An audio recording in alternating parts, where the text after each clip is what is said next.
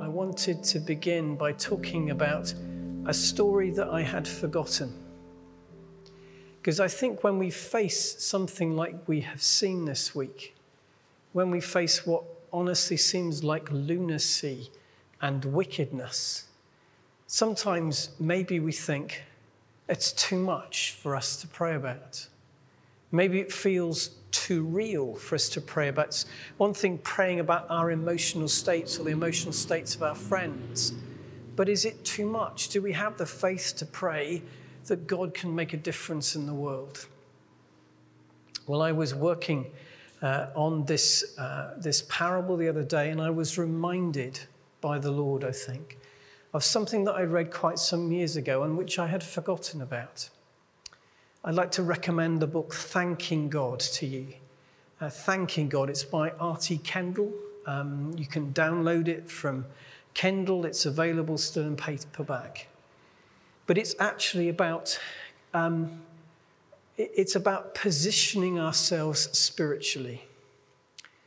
Because it's so easy to reflect about and concentrate on what God has not done, rather than to remember what God has done. Over and over in the Psalms and throughout the scriptures, we are told to remember. We're told to remember what God has done.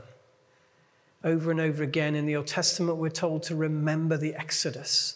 We're told to remember the rescue from Egypt. We're told to remember the gift of the promised land. We're told to remember the purpose of God that is sustained throughout the centuries, from Abraham leaving Ur to the moment when the New Jerusalem comes. We are told to remember the purposes of God. In 2 Corinthians 1, we're told no matter how many promises God has made, and he's made lots, they are yes in Jesus Christ. In Jesus Christ, he has kept them all. Jesus Christ has kept them all, and therefore we can say amen. We can sing amen. We can join and be caught up in praise and worship, because no matter how many promises God has made, he has kept them in Jesus Christ. So we have to be people who remember our past. We have to be people who remember the cross and the resurrection at all times, because whatever we're facing, and who knows what we're facing, whatever we're facing, we face it remembering who God is and therefore who we are, and remembering that purpose that began in creation, that purpose that started in Abraham leaving Ur, goes all the way through to the New Jerusalem and beyond. That's not the ending, that's just a new beginning. We have to be people who remember who God is. In the 10th chapter of the book Thanking God by R.T. Kendall, he talks about the prayer movement during the Second World War, which I have to confess I had never heard about. Have you ever heard about it? A few of you. I had never heard about it. There was a national day of prayer on the 6th of May 1940 at the height of the Dunkirk crisis. Hundreds of thousands of Allied expeditionary force troops were trapped in France. There was a national day of prayer on the 6th of May 1940, and churches were packed with people pleading for God to rescue us from this desperate situation. What followed, historians are still puzzled by. They have no idea. No one can explain why Hitler paused his armored divisions 15 miles from Dunkirk. They could have won the war. Speaking historically and militarily, they should have won the war in that moment. But after the day of prayer, he paused. And then there were 6 days of unusual consecutive calm in the English Channel. 6 days of unusual consecutive calm. and 334,000 soldiers were rescued from Dunkirk in those 6 days. 334,000 soldiers in the 6 days after that National Day of Prayer. And we as a church have forgotten. We're not a church that remembers in the UK today. We're not a church that remembers. Oh God, our help in ages past, our help for years to come, our shelter from the stormy blast, and our eternal home. That is the chime that rings from the Civic Centre every hour. And yet we have forgotten how good God has been to us in the past. And when we face a situation like we face in Ukraine, we struggle to pray because we think, well, what difference does it make? 6 days in May 1940 tells you all you need to know about what difference it makes to pray as a nation, as a people, as a church. And I remember with some shame that I've forgotten that. And I remember with some shame that at the beginning of the pandemic, the church locked its doors. We couldn't gather. It was illegal to do so. And the church nationally signed up to that. We have to be people who remember. We have to also be people who remember what God is like. Luke's introduction to the parable is really interesting. At the end, he says, parable to show them that they should always pray and not give up. That word, not give up, could mean not lose heart. But the root of the word is cowardice. It's actually not having the courage to keep praying. We lack the courage to keep praying over the long haul. Jesus wants us to be more like this irrepressible widow. Widows were really vulnerable in the culture of the time. The fact that this woman has to go and speak on her behalf, we need to note that. That means that she has no male relatives who can do so. Women were not allowed to speak in court. Their testimony was not valid. We can talk about all kinds of things about that, about how irredeemably sexist the system was. But she has no leverage. She has no one to speak on her behalf. And the judge that she's dealing with, well, what's the leverage? He doesn't care what people think. He doesn't care what God thinks. Please pray for President Putin that he might remember that he is accountable to a higher authority. Pray that. Pray that he might come to his knees. And pray that if he does not, pray that his power will be stripped from him. Pray for him to repent. Pray for him to turn from his ways. And pray that if he does not, his power should be stripped from him. This judge is accountable to no one. He doesn't care what the community thinks. He enjoys the power, the prestige, and the bribes that come from his position, and he does not believe himself to be accountable to God. This widow has no one to speak on her behalf. She has no leverage. And yet, Jesus says, be like that widow when you pray. She's like a woodpecker. She just never gives up. She is at him day by day by day. Those of you who have children, not a huge number of us here, but those of you who have children and those who are children, remember what pestering is about. Actually, we are being told to pester God. We're told to be as irrepressible in asking as this widow is. We're told to just keep doing it. When he talks about, when he's got this monologue, the judge says, the phrase there is almost like she's going to strike him. It's going to strike him in the eye, that she's just going to be at him. She has the courage to ask and to keep on asking. She will not stop. In some senses, because she has nothing left to lose. She probably can't afford to bribe him. That's why the case has gone against her. So she has nothing left to lose. And therefore, she takes her courage and she steps into the fray and she keeps going. She keeps going. Jesus wants our prayer to be as courageous as this widow. To not give up. To not face a situation like we face at the moment in the world and think, there's nothing I can pray about that. Remember, 6 days in May 1940. And then again later on, during the crux of the Battle of Britain, there was another National Day of Prayer, which the Air Marshal at the time credits as changing the course of the war.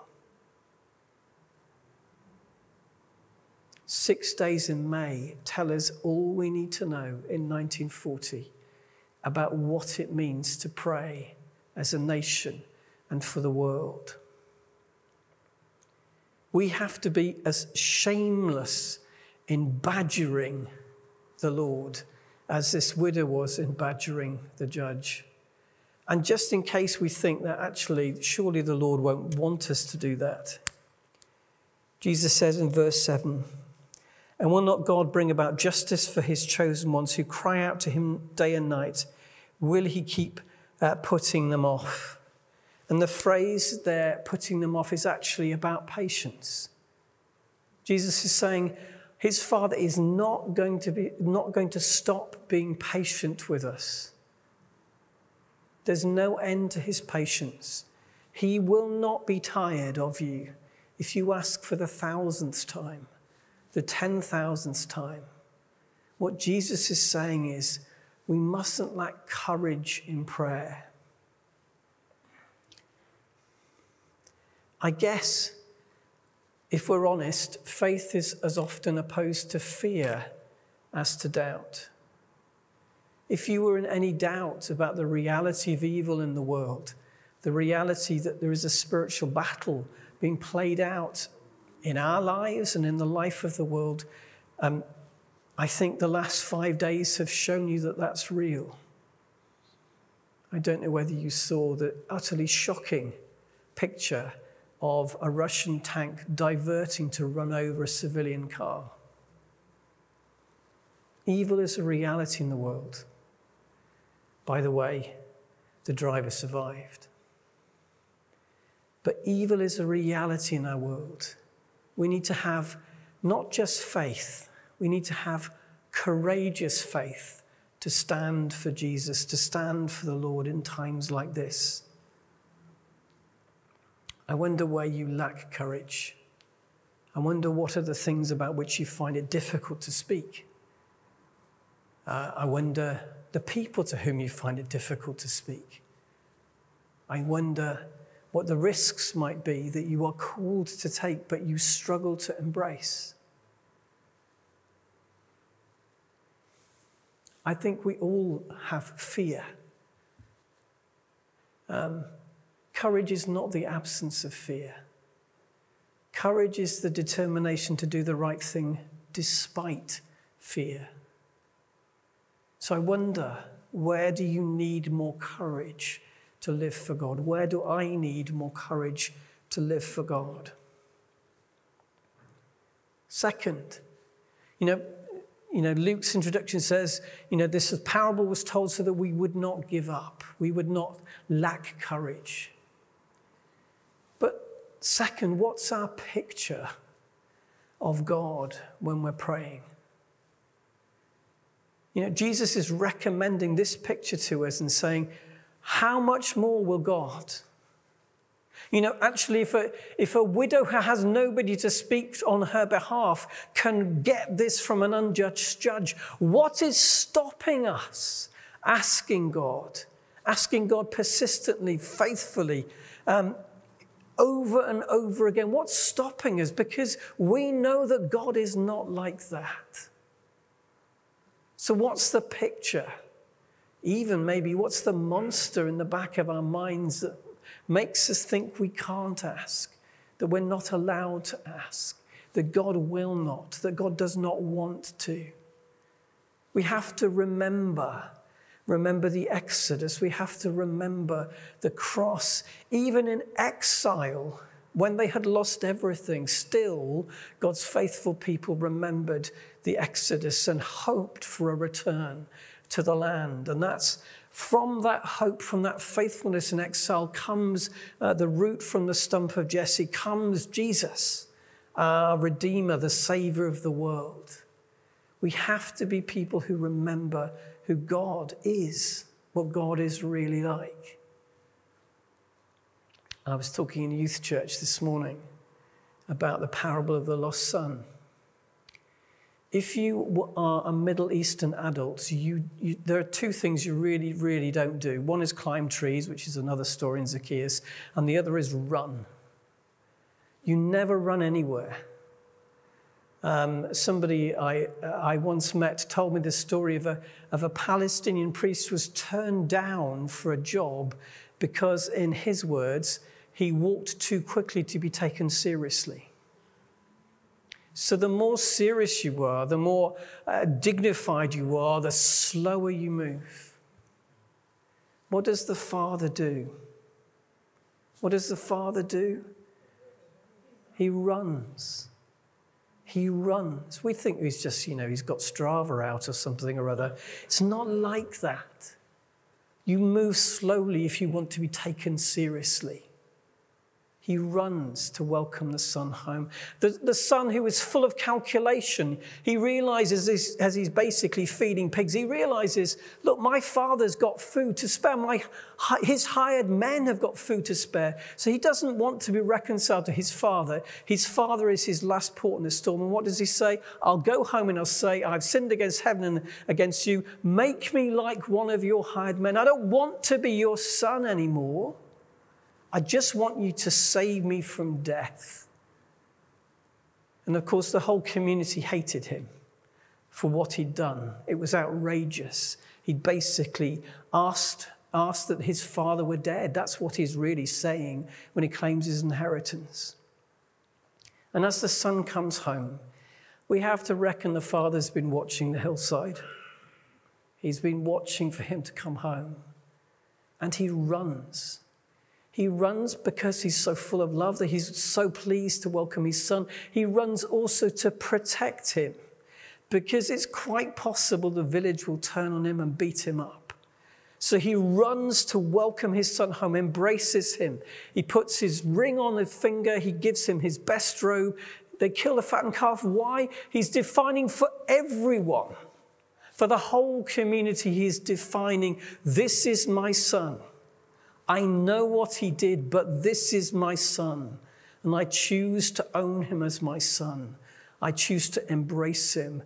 We've got to celebrate. We need to remember who God is. Remember the God, the Father that Jesus has shown us. It says Ephesians 3:12, in Jesus and through faith in him, we may approach God with freedom and confidence. So let's not treat him like he's an unjust judge. Jesus is saying, how much more? How much more can we expect the Father to intervene? How much more can we expect the Spirit to be present with us? How much more can we know him as the Father of compassion and the God who will comfort even in this current crisis? So what are the pictures lurking in our hearts and minds that make us think that he's like an unjust judge, that we can't ask? Make us stop. Mean that the faith and the hope drains out of us and the fear fills us and we stop. We need to remember who Jesus has shown us the Father is. We need to remember that he has breathed his Holy Spirit over us. We need to remember the Exodus. Remember the conquest. Remember the cross and the resurrection. Remember who we are. Remember Abraham leaving Ur, and remember the new Jerusalem that is to come. None of that is at risk today.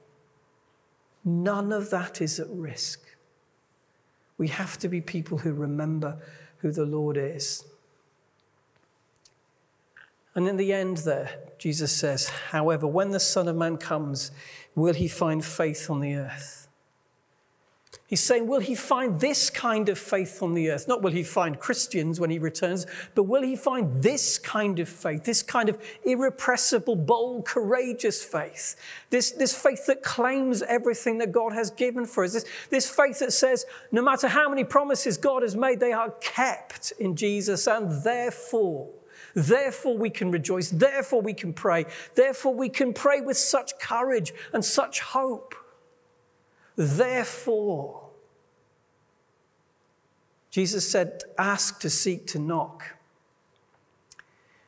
To seek suggests that not all prayers are instant. At least when I've been looking for something, it doesn't often come straight away. It's to ask, to seek, to knock, and it's called the present continuous sense. It has the sense of ask and keep on asking, to knock and keep on knocking, to seek and keep on seeking. Knowing that sometimes prayer is not answered instantly. Sometimes it's a journey. Sometimes just the whole process of keeping asking forms us and grows us. I remember Bill Johnson, who's a preacher I have a lot of time for. He was talking after his father had died of cancer. And he was basically challenged, what does this tell you about praying for healing? And he said, well, we pushed at the 1,000-pound rock and it didn't move. And, he's full of those kind of folksy stuff. And he said, well, what does that mean? And he just said, well, next time we'll have confidence pushing at the 500-pound rock. We'll have confidence in pushing because we've been formed by the process of stepping into it. So to ask, to seek, to knock. Where have we given up? Where have we never really entered the fray? Where are we scared? Scared of what we see happening in the world around us. Scared of the reality of evil. We should not be scared of the reality of evil. We know the cross shows us the reality of evil, just as the resurrection shows us the triumph of glory and good and grace. The whole of Jesus' ministry is a battle against evil. Sometimes it's really, really obvious when the demons are screaming at him. Other times it's not. But the whole of it is a battle against evil, against sin. So we have to be prepared, courageous to step into that. The Lord wants us to have persistent faith, wants us to keep on going, wants us not to give up in prayer. He wants us to have courageous faith, knowing that the reality of what we face needs courage to stand up and be counted, needs courage to keep resisting, needs courage to be prepared to break the sound barrier with friends and in other places. And we need to remember who we're talking to. We need to remember that he's incredibly glorious, that he is amazingly loving, that he is also Almighty God. Isaiah 6 is an amazing passage where Isaiah has this extraordinary encounter with God in the temple. And he's overwhelmed, he's ruined by the sense of his unworthiness. And the angels are singing. The angels are breaking grammatical rules. Just in case you hate grammar. The angels, in Hebrew, there are only two. If you want to say something is good, you say it's good. But there isn't a superlative in Hebrew. You can't say something is best. What the angels are doing is breaking the rules of Hebrew grammar. They are saying that God is not just holy. He's not just holy, holy. He is holy, holy, holy. By definition, beyond imagination. So we have to have that reverence, but we also have to have the joy in Jesus. Through faith in him, we may approach God with freedom and confidence, like a child coming to ask for the 75th time for a biscuit that day. He's going to be patient with us as we keep asking.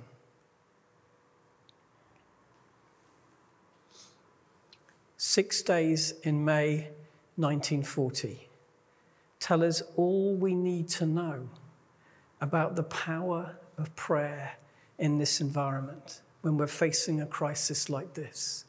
6 days in May, 6 days of unnatural flat calm on the English Channel.